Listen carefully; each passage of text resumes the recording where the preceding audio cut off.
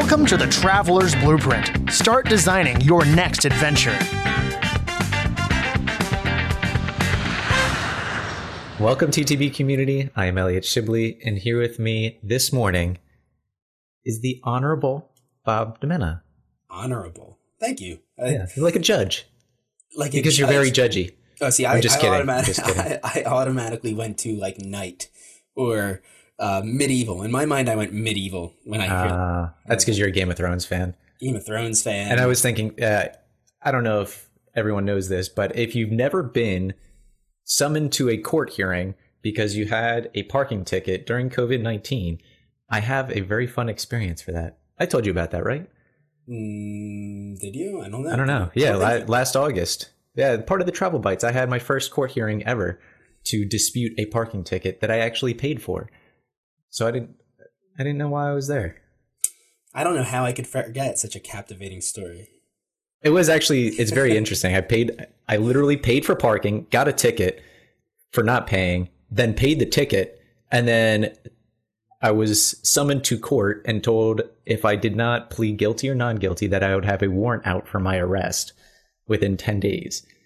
And so I sent in my not guilty plea, and then I still had to show up to court last month and defend why I didn't pay my ticket, even though I paid the ticket, even though I paid for parking, and even though I actually submitted an extra $12 to the parking authority.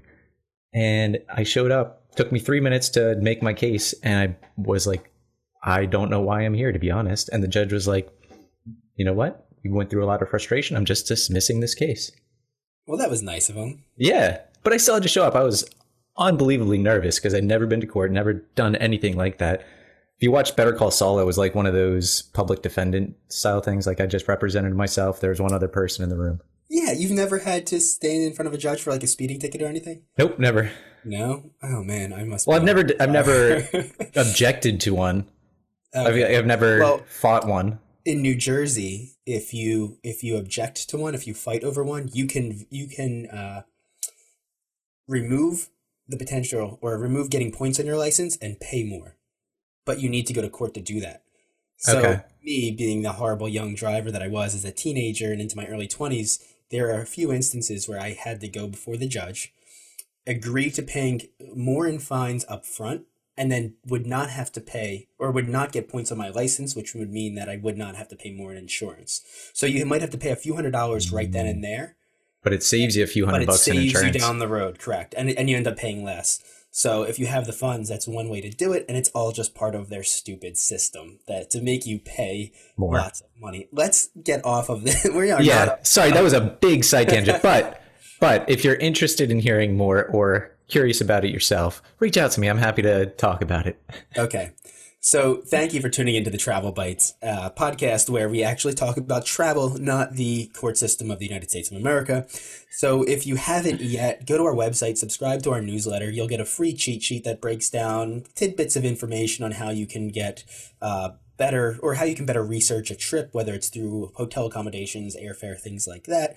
I also provide a travel consulting services. You and I can sit down one-on-one, and I will help you plan your trip abroad from the very beginning all the way to the very end. Everything from cheap airfare, again, to figuring out hotel and restaurant reviews, navigation of the city, creating a blueprint, a map for your urban navigation. You and I together, just like Elliot and I are sitting across in Zoom, you and I would do that, and we would go through the nitty-gritty details of your trip. Bob, that sounds amazing. It's something that I enjoy. I'm passionate about it. I love doing that. And for me to be able to help people do it now is something that I really enjoy. And I look forward to doing for as long as I'm capable. So if you're interested and you're planning a trip abroad, when you're capable of doing so, reach out. I'd be more than happy to help. Well, other than that, we have a new travel podcast series coming out. Well, we released one episode. We kind of put it on hold, but we're going to move forward with it very shortly. It's called Travel A Roundtable. Each month, we're going to break down a new topic as it relates to the diversity of our planet, cultural diversity, environmental diversity, whatever it may be. 6 people are going to be on the podcast at one time, and it's just a group discussion on whatever the topic is that month.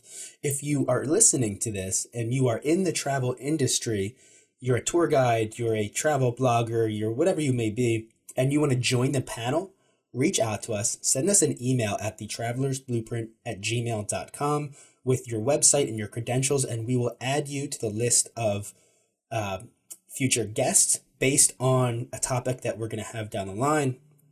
Let's see here. Last two more things.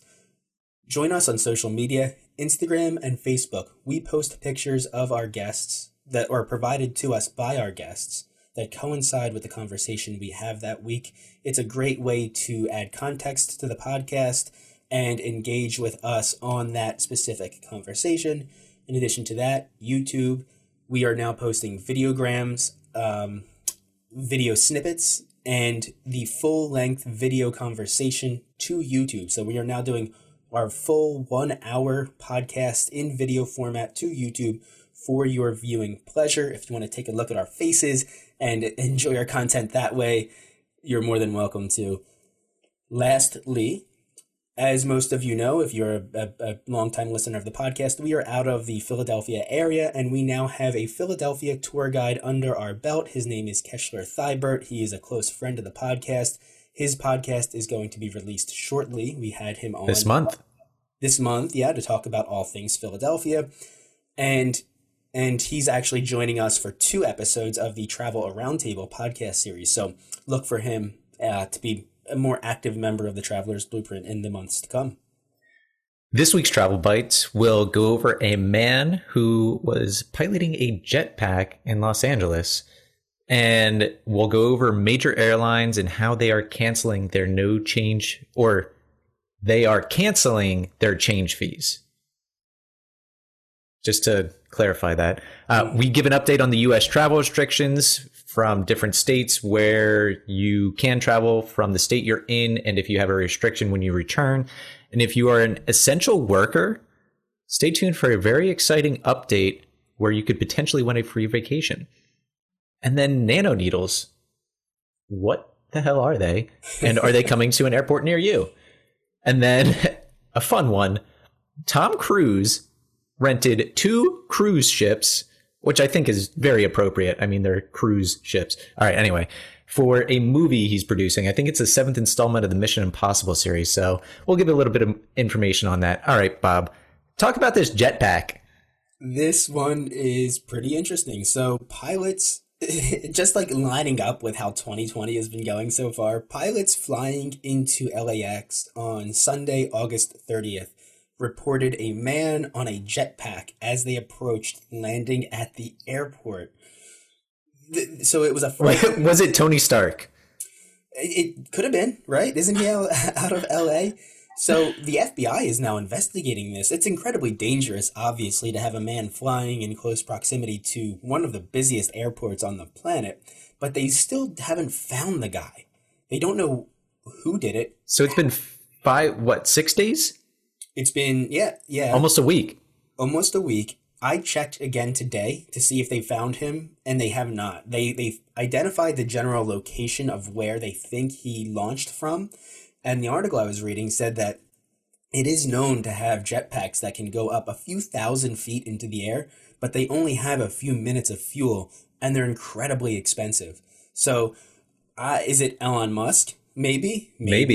I know the Mythbusters. I know Adam Savage was building a real Iron Man suit, and he was testing one of those out last year. So maybe it's him. Interesting. So in the one article I was reading, it said that it was probably a drone, not a jetpack. More likely a drone that someone the pilot's mistaken for a jetpack. But then I saw a video of it. There's 2 videos. They're incredibly distant, but they're clear enough for you to see it, and it looks like a dude standing vertically in the air. And it's just kind of mind-boggling that we have this problem now, and it fits the trajectory of 2020. Who knows what's going on with that, but that's an ongoing FBI investigation. I think it's comical. It is, yeah. Serious but comical at the same time. Right. Yeah. No one got hurt, and he wasn't like standing outside of the airport. He was just in close proximity to the airport enough to where the pilots flying into LAX saw him. So We have that going on. Men and jetpacks. Yep. Yeah. Very interesting. All right. So our second article goes into American, Delta, and United and Southwest are changing up their change fee policies. And if you've ever had a flight where you've had to either cancel or change it to a different location or time because of various circumstances, you sometimes have to pay a fairly hefty change fee, which kind of sucks. I know I did, and I was not happy about it. It was like $200 for a $200 flight. So I essentially doubled the cost of my flight.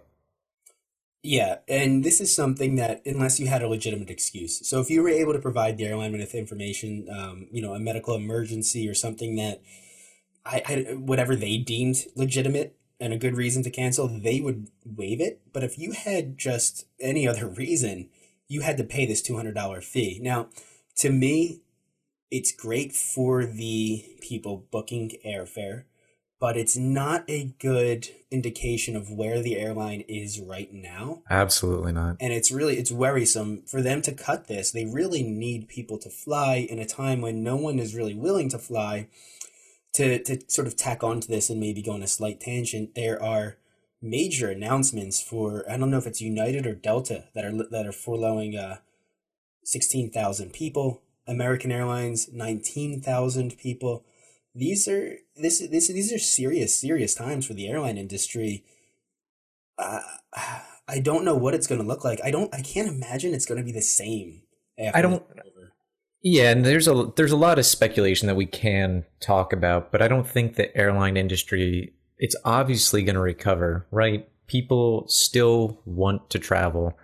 It's just a matter of how long the recovery will take and what the lasting impacts will be. I think in several years we'll be at the same level of travel as we were in 2019. Yeah, I do too. I think more people are going to travel. But I just am curious to see, as it relates to the logistics of booking airfare to going through the airport, I think that is going to be completely different. Yeah. This virus. So there are, I'm just going to go through a few of these details really quick. American, Delta, and United are waiving fees for all tickets except basic economy. Southwest is waiving all fees because they do not even have a basic economy option. Award tickets are included for American, Southwest, and United, not Delta, so your points are safe. That means if you booked with points and you need to change your fee, you can do so through American, Southwest, and United, not Delta. If you switch to a cheaper flight, then you get credited the difference with American or Southwest. With United, you lose the value, and Delta has not made an announcement either way at this point.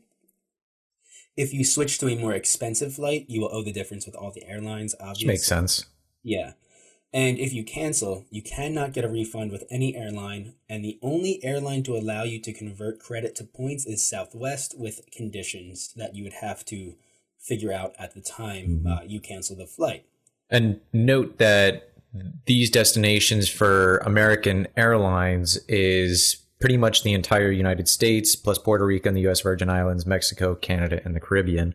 For Delta, it's all domestic destinations, Puerto Rico and the U.S. Virgin Islands. For Southwest, it's all destinations. And for United, it's all domestic destinations, including Puerto Rico and the U.S. Virgin Islands. So I don't think international flights are included on these at this time, except for the ones listed for American Airlines. Correct. Yeah, that's what I took from it too. Okay, let's move on to the next article. So COVID-19 in September, there are states that have travel restrictions still. I believe the CDC said that there are no more, but there are no state, or you're not requiring it, or they're not recommending it. I forget what it is. This is not related to that. This is which states in particular have their own travel restrictions in place. There are 17 of them that currently have it in place as of September 1st. Yep. So we'll list the 17 and then we'll go into some of the ones that you guys are living in.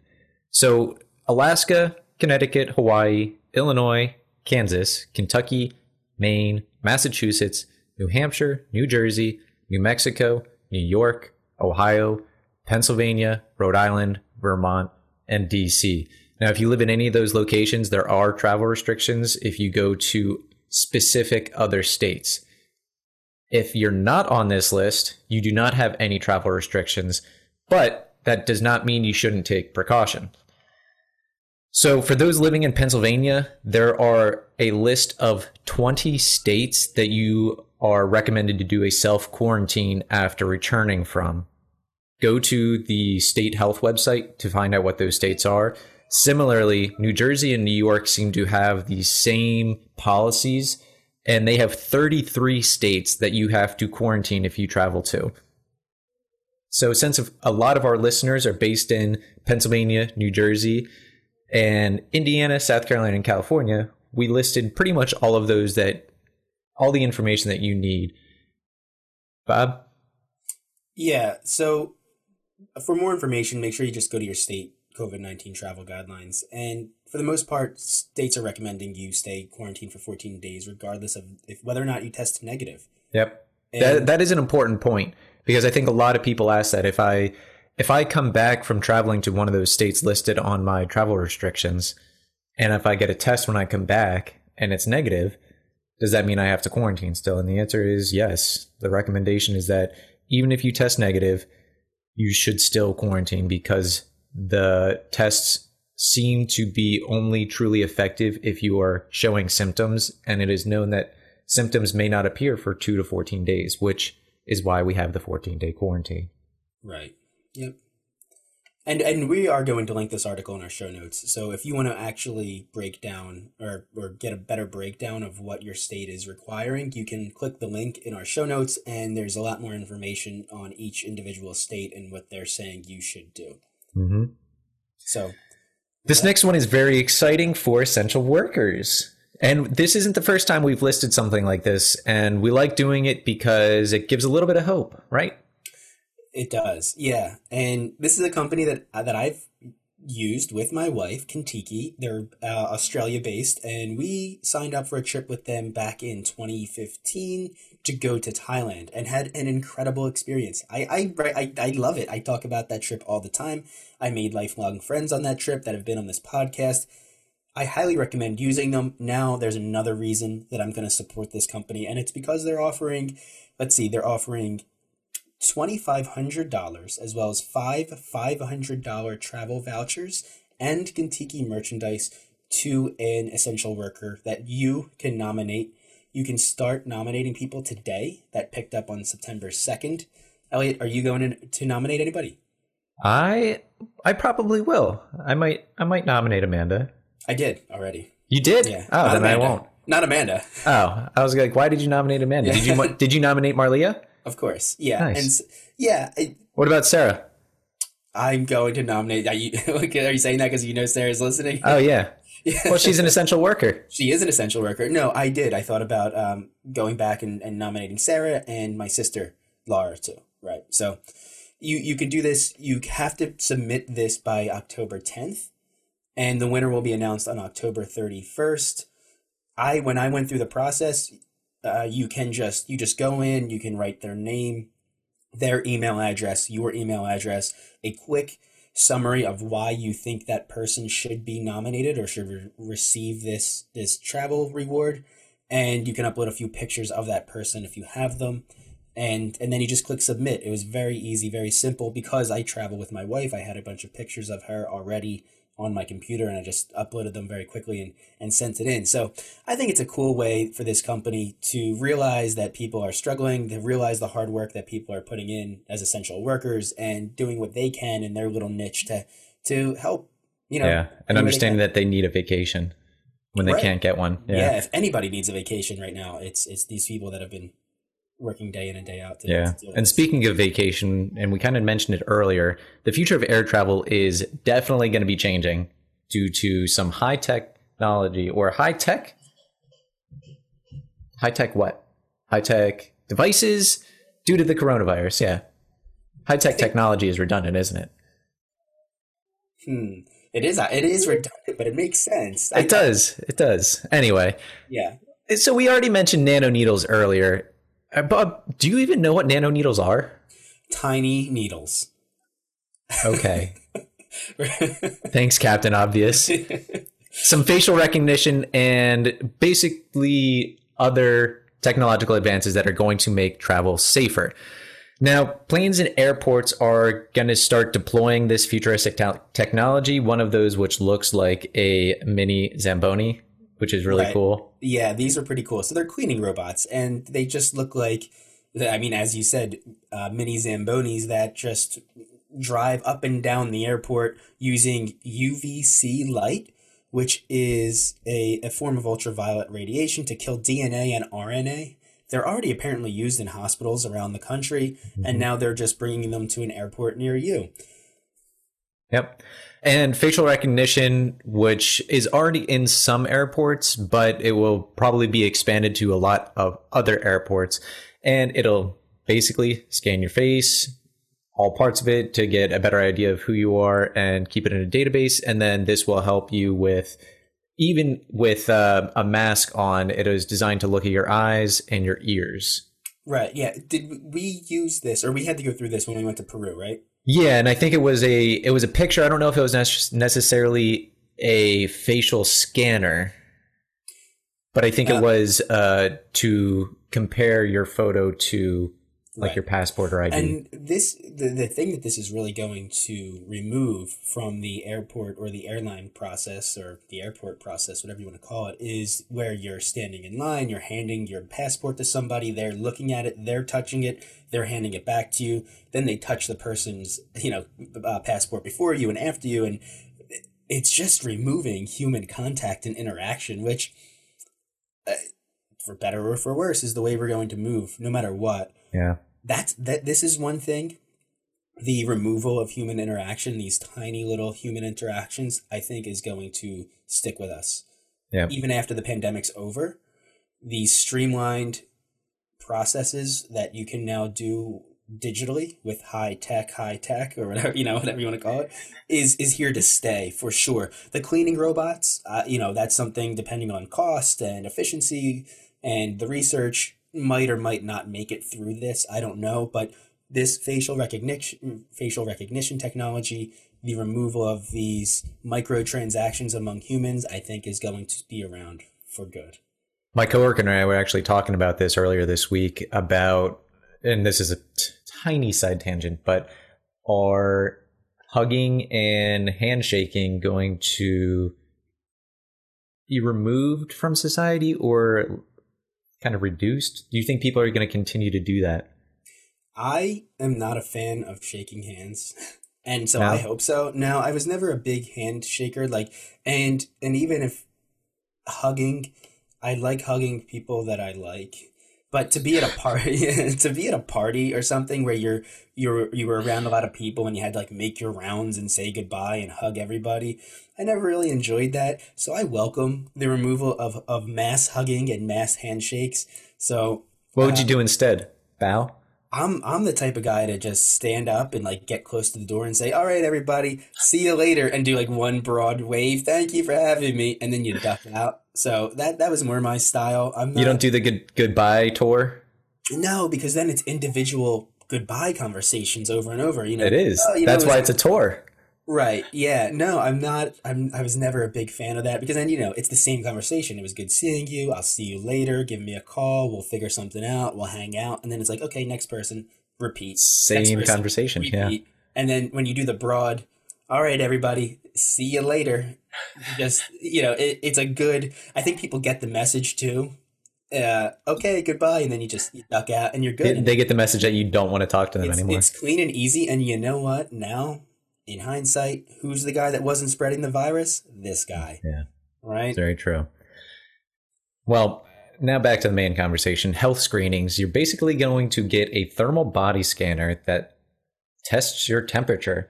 Now, these things, I'm not sure how accurate these things actually are. And Bob, you seem to run a little high. So is that going to affect you? I've set off the... what's the scanner? The body scanner that you already have to go through. I forget what that's called. Where they burst the air on you, and you have to stand there with your hands above your head. Yeah, isn't that just a body scanner? Whatever that is, and whatever it does, I've triggered that from sweat. Because when I was traveling around, sometimes I would try to get a hike in before I would leave. If I was in the especially I would get a quick hike in the morning, and then sometimes head straight to the airport, and I would be hot, and yeah, so that sweat would set it off. And I learned that because the people working, the TSA agents would tell me, like, you look a little hot, you look, you look a little disheveled, and that's probably why you set it off. So for people that are like me that run hot, yeah, it's going to be an issue. And I think it honestly, but it doesn't just do temperature, right? It looks at blood oxygen levels, your heart rate, and your respiration rate. So it's basically a doctor's checkup in the airport. Yeah, they need to put that into the doctor's office. Yeah, that'd be Save me sweet. a lot of time. And it would save you interaction, right? Like Right.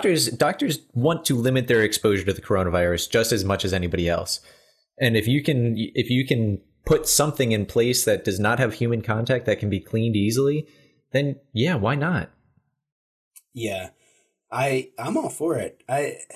I'm all for it. I don't know. I'm not the best person to talk to about uh holding on to human interaction, because as much as I do like interacting with people, and we have a podcast where we literally interact with people, I I see the benefit of removing us from certain situations, from these stranger interactions. Yeah. All right, let's keep moving. Okay. So All right. there are a lot of different mobile apps that are kind of popping up all over the place between various cities that are testing them out, but also in airports. And it's essentially looking at how close you've been in contact with other people and alerting you if one of those people has contracted coronavirus. But some of these apps don't actually use your location. It's just Bluetooth interfaces that measure if you've been standing next to someone within 6 feet for longer than 15 minutes. And if that person then gets coronavirus, it gives you a notification that you should get tested. It's pretty cool. Wow. Yeah, that's incredible. But so not only is it helping you and tracking various people, but it's doing it in a private way, right? It's not tracking who they are, and it's not telling other people who it was that they came in contact with. It's just saying you came in contact with someone, and it's not tracking your location. The Bluetooth aspect of it only tracks your proximity to other people. Do you know the name of that app?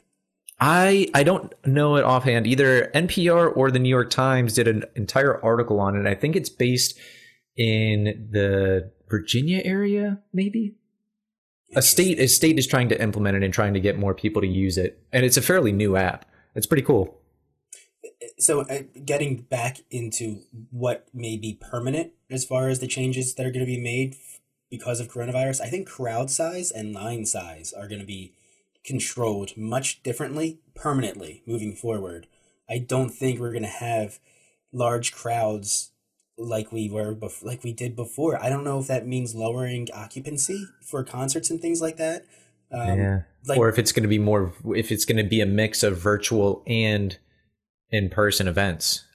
Like the event will allow people to virtually attend. Right. So now, like, instead of like lawn seats being the worst seats you could buy, Yeah, right. virtual seats, like It's a good point. it's a step behind the lawn seat. Yeah. Yeah. No, and something for airports that I think about with this is whenever an airline would start to board, you'd have everybody get up and crowd the gate and wait for them to be called. One thing that I was reading about is you'll now have the mobile app, and in addition to getting the check-in and everything like that we already were doing beforehand, you'll get a buzz that say, okay, now you're being called up to go get onto your flight. So the airline, the stewardess, the person checking you in might not be calling you to the gate anymore. You wait for your phone to buzz, your app to buzz, you stand up, you get your face scanned, and you board your plane, and there's no human interaction. Yeah, that's interesting.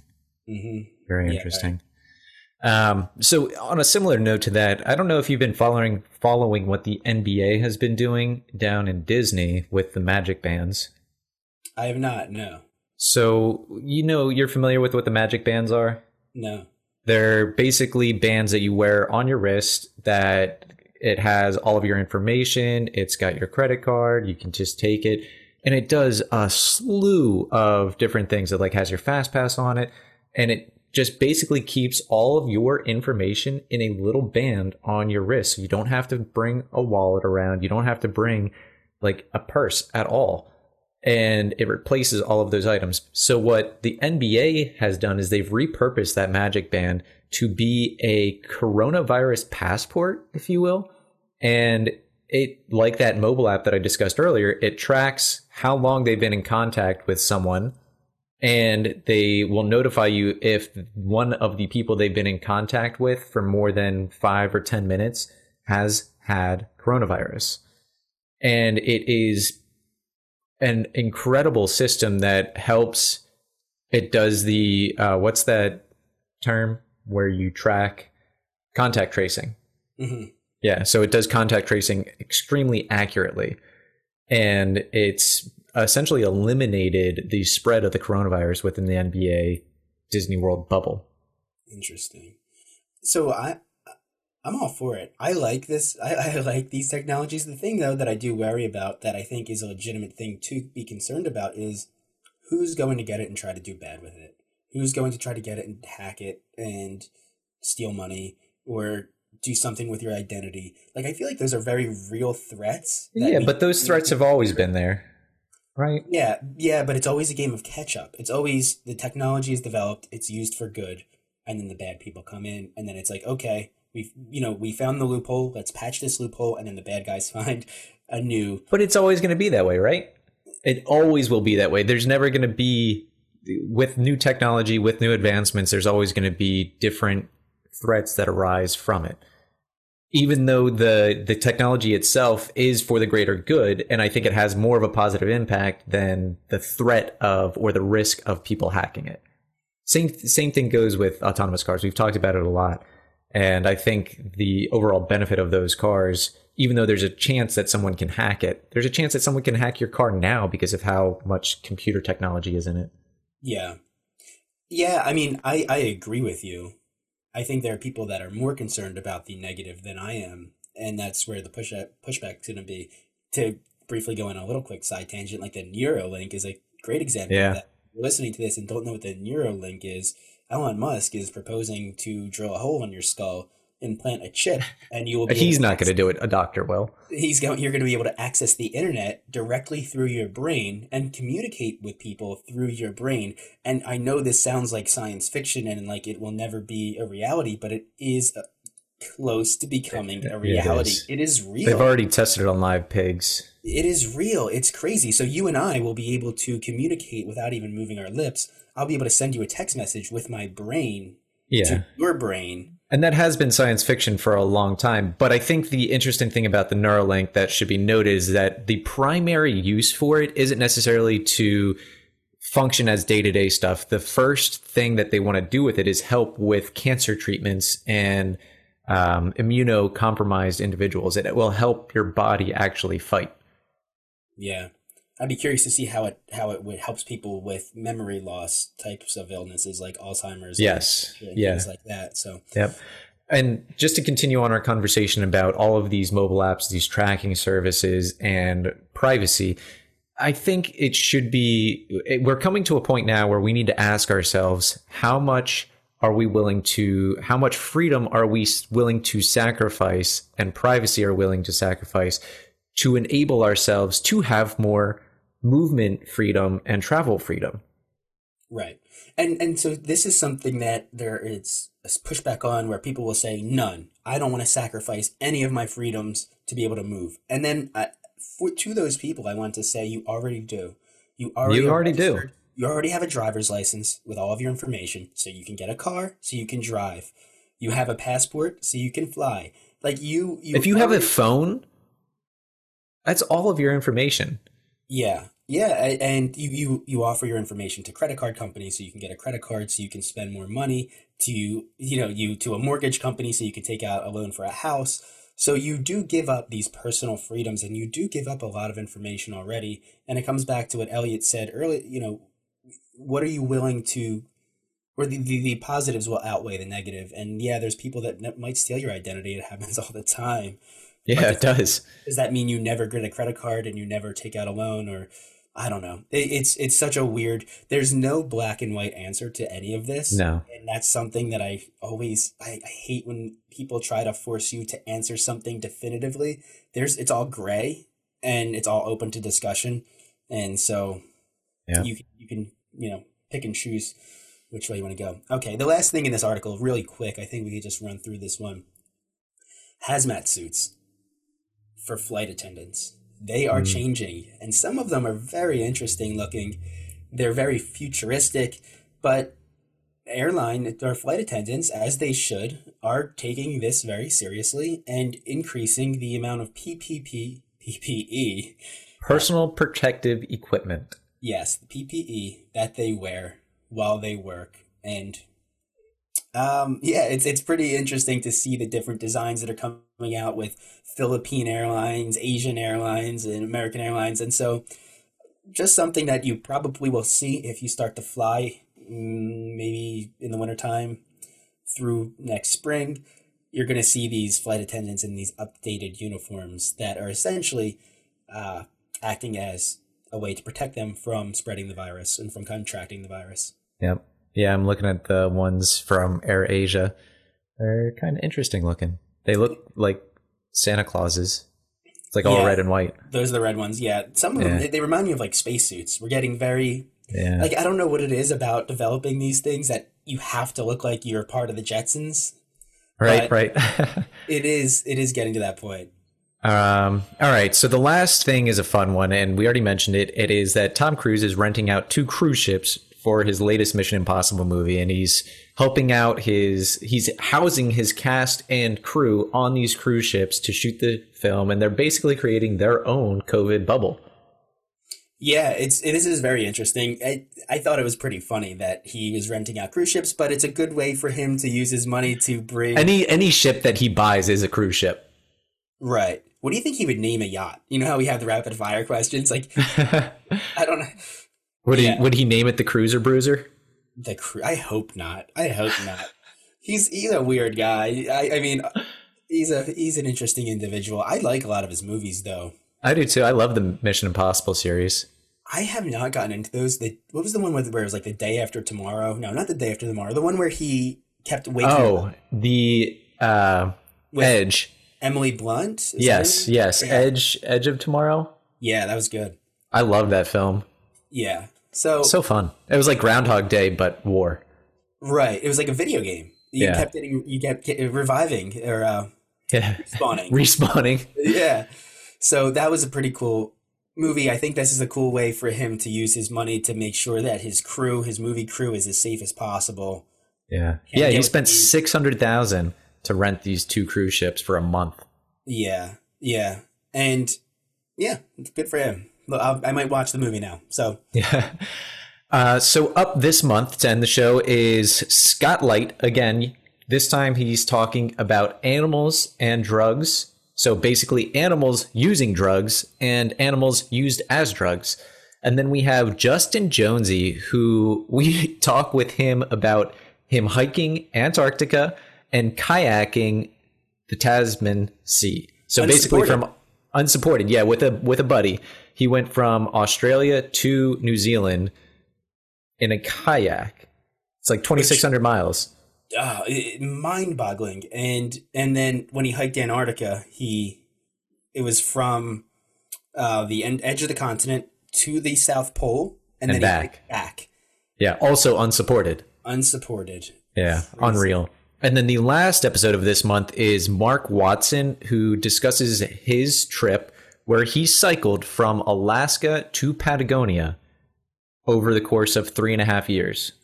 Bicycle ride. But it was a bicycle ride, 28,000-mile bicycle ride starting in Dead Horse, Alaska. He went so crazy. From Alaska through Canada, through the entire United States along the Continental Divide Trail, into Mexico, made a quick trip to Cuba, and then rode through the entire continent of South America to the edge, to the tip of South America, right? Yeah, so it was an incredible conversation. So, okay.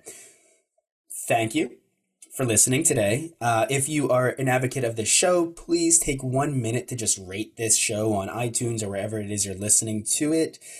Check out our Instagram, Facebook, Twitter, social media posts. Always coincide with the podcast of the week to give you context to that conversation.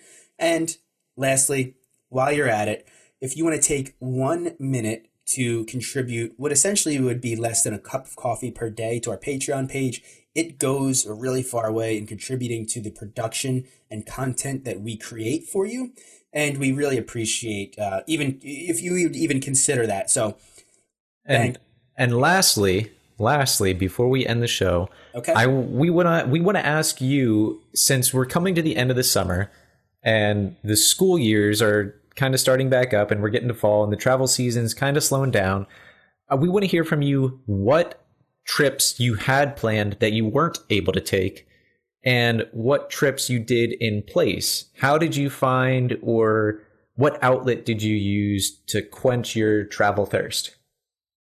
So reach out to us, the Traveler's Blueprint at gmail.com. You can shoot us an Instagram message.